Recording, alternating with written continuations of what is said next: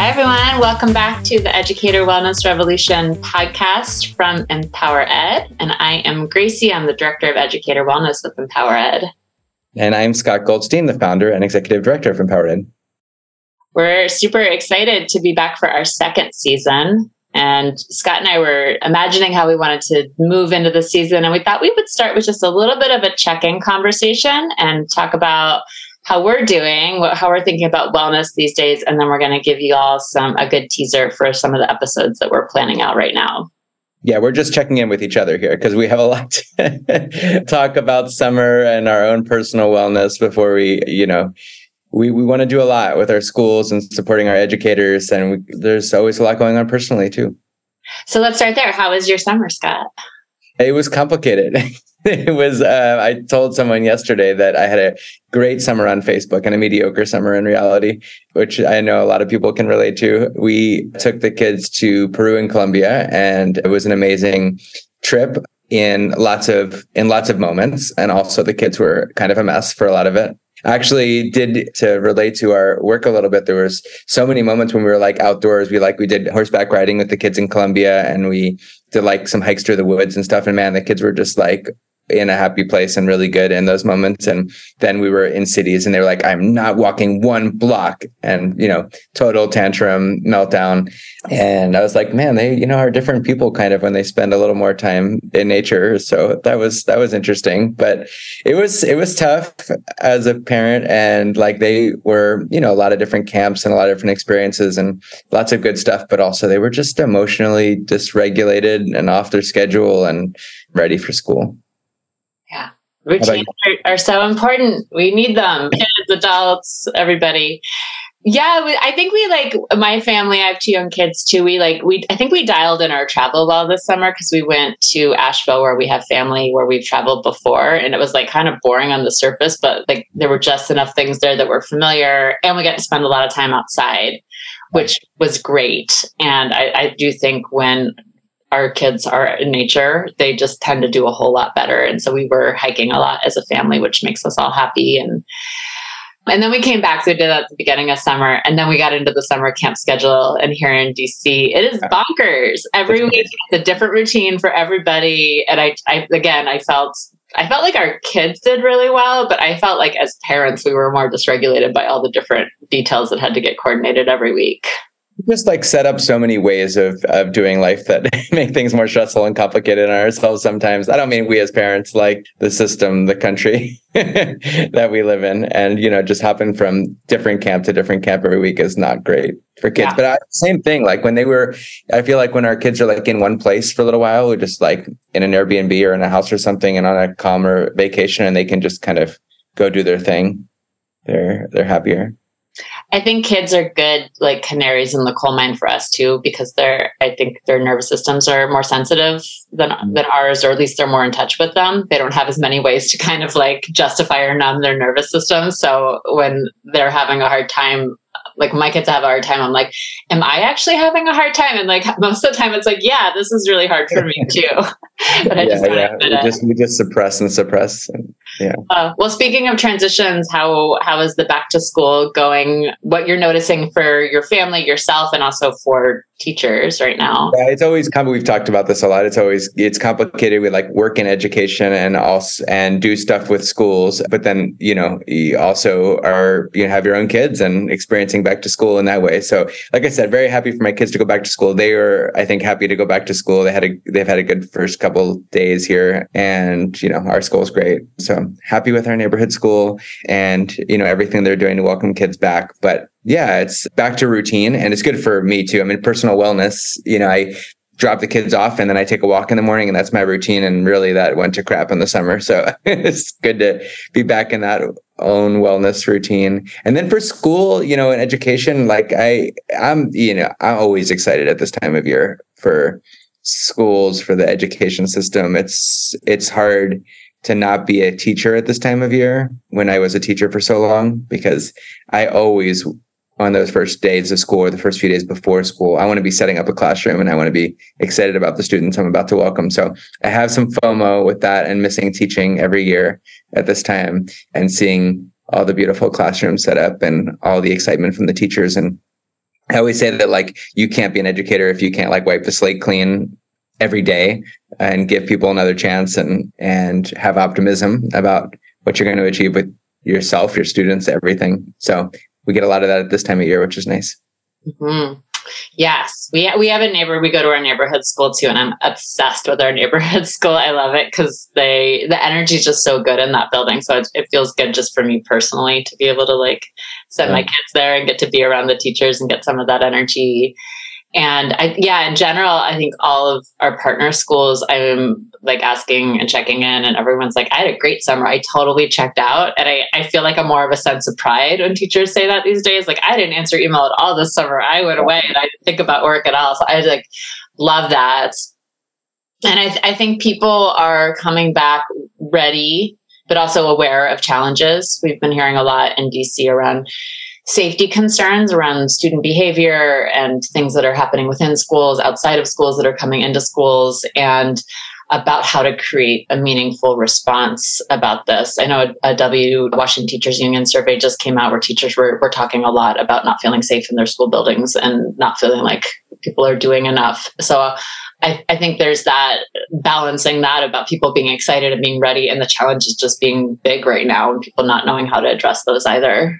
Obviously, we've been hearing all about the challenging student behavior since students came back from virtual learning and how difficult that's been in all of our school-based wellness work and with our teachers and our teacher fellows. And it's increased so much in the past couple of years. It's been hard for everybody. I feel like this is another one of those kind of crisis opportunity moments, just like the disruption of COVID with as kind of making way for re-examining how we do school schedules and the flexible scheduling conversation that we started really last year.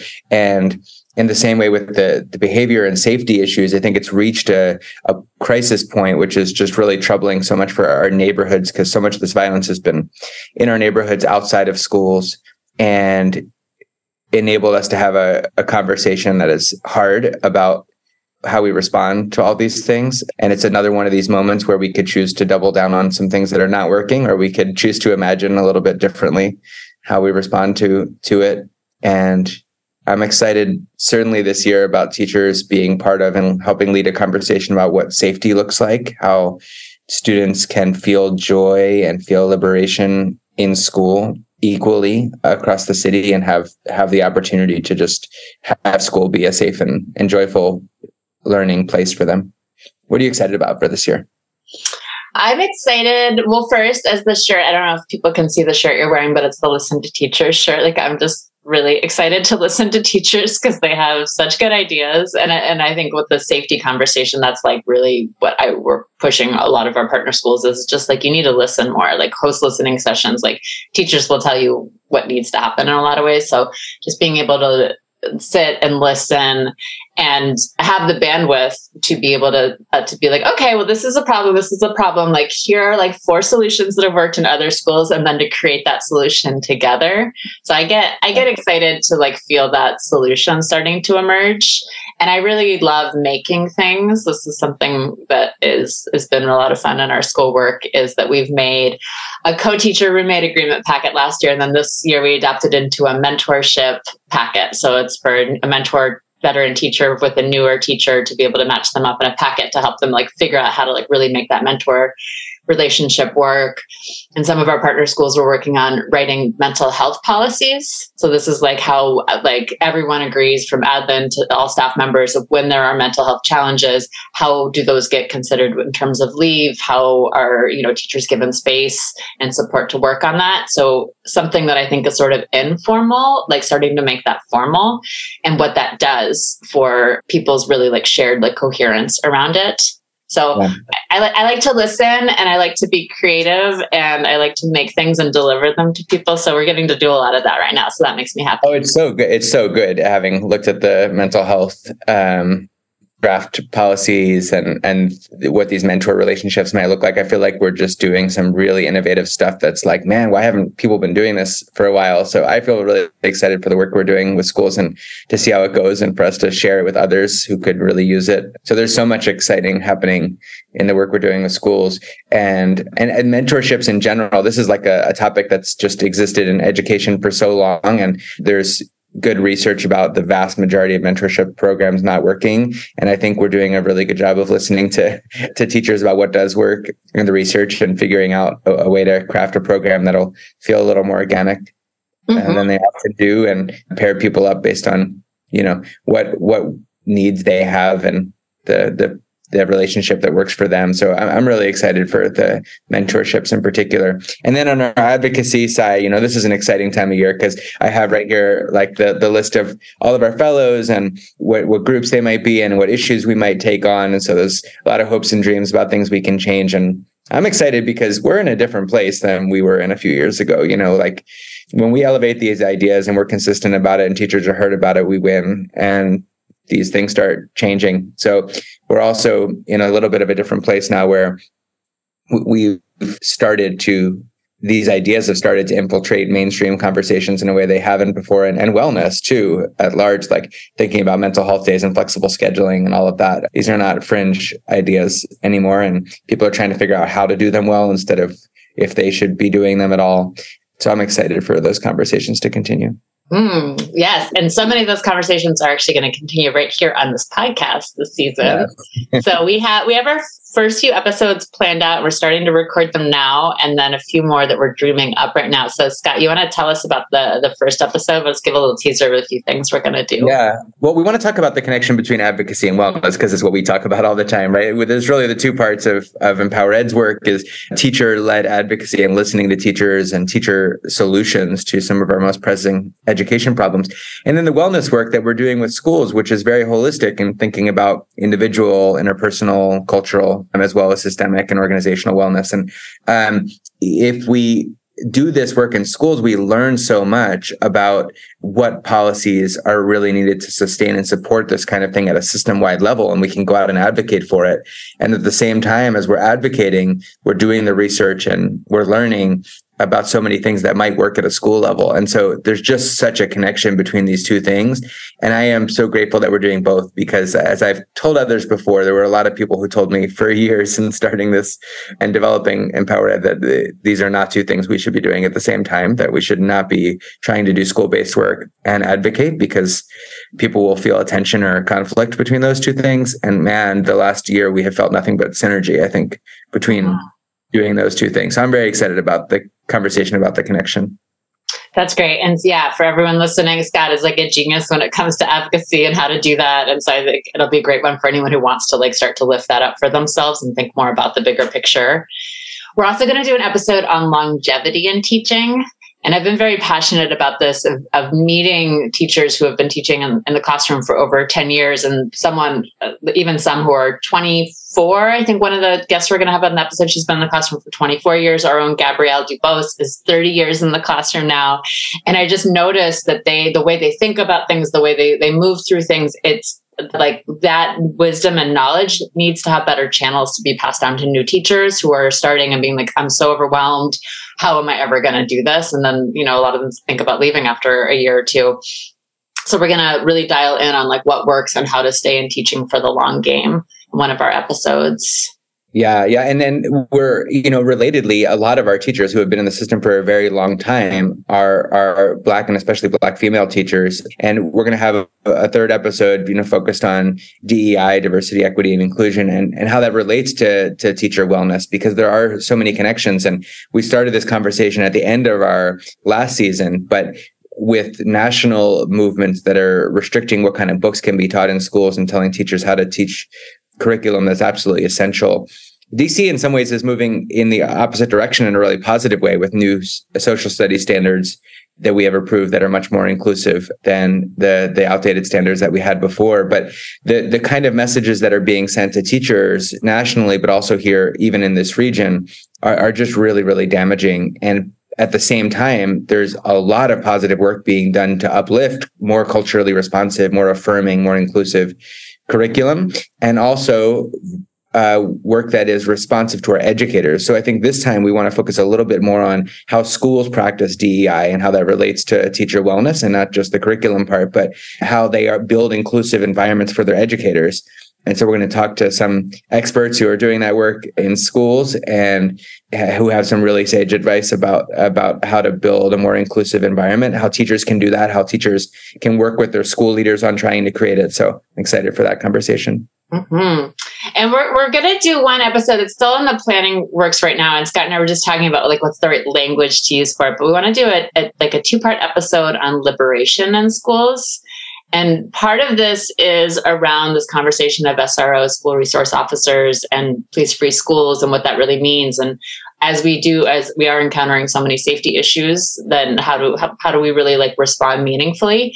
But I think it ties into this bigger conversation we've been having in DC, and we talk about a lot at Empower Ed around connected schools and how do schools actually become resource hubs in communities to be able to help people and help people feel really supported, because we do believe in this connection between people feeling supported and having enough resources and abundance in their own life, that is the best way to create safety.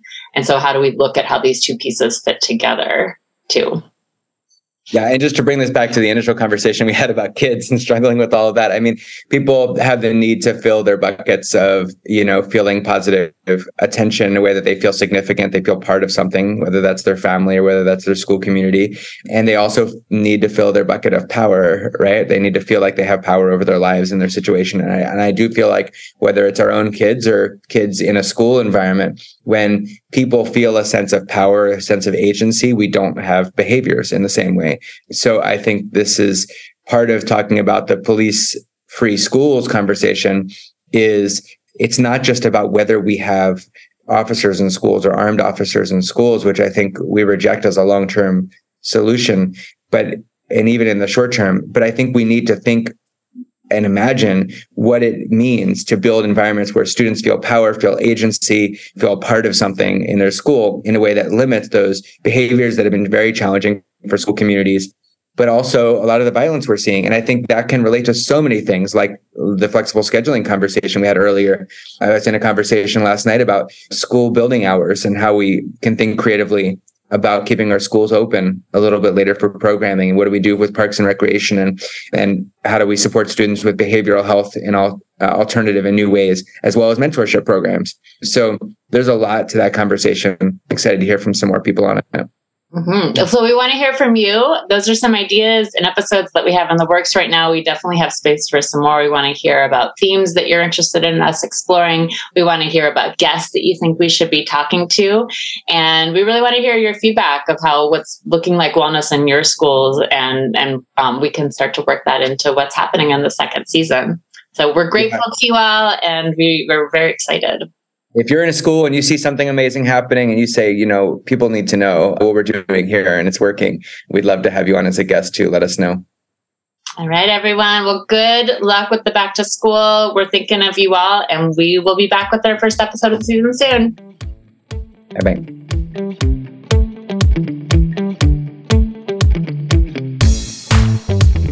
Hi there. Thank you so much for listening to our show. If you enjoyed it, please pass it along to another educator wellness advocate and rate us 5 stars so others can discover our podcast. We also hope you stay in touch. We'd love to hear your questions, ideas, and recommendations for future podcast guests and themes. Just email us at wellness@weareempowered. That just looks like weareempowered.org. You can also follow us on Facebook, Instagram, and Twitter and TikTok with the same handle as EmpowerEdDC. Or visit us at weareempowered.org. Thanks again. We are all part of this educator wellness revolution, and we really appreciate your time and energy.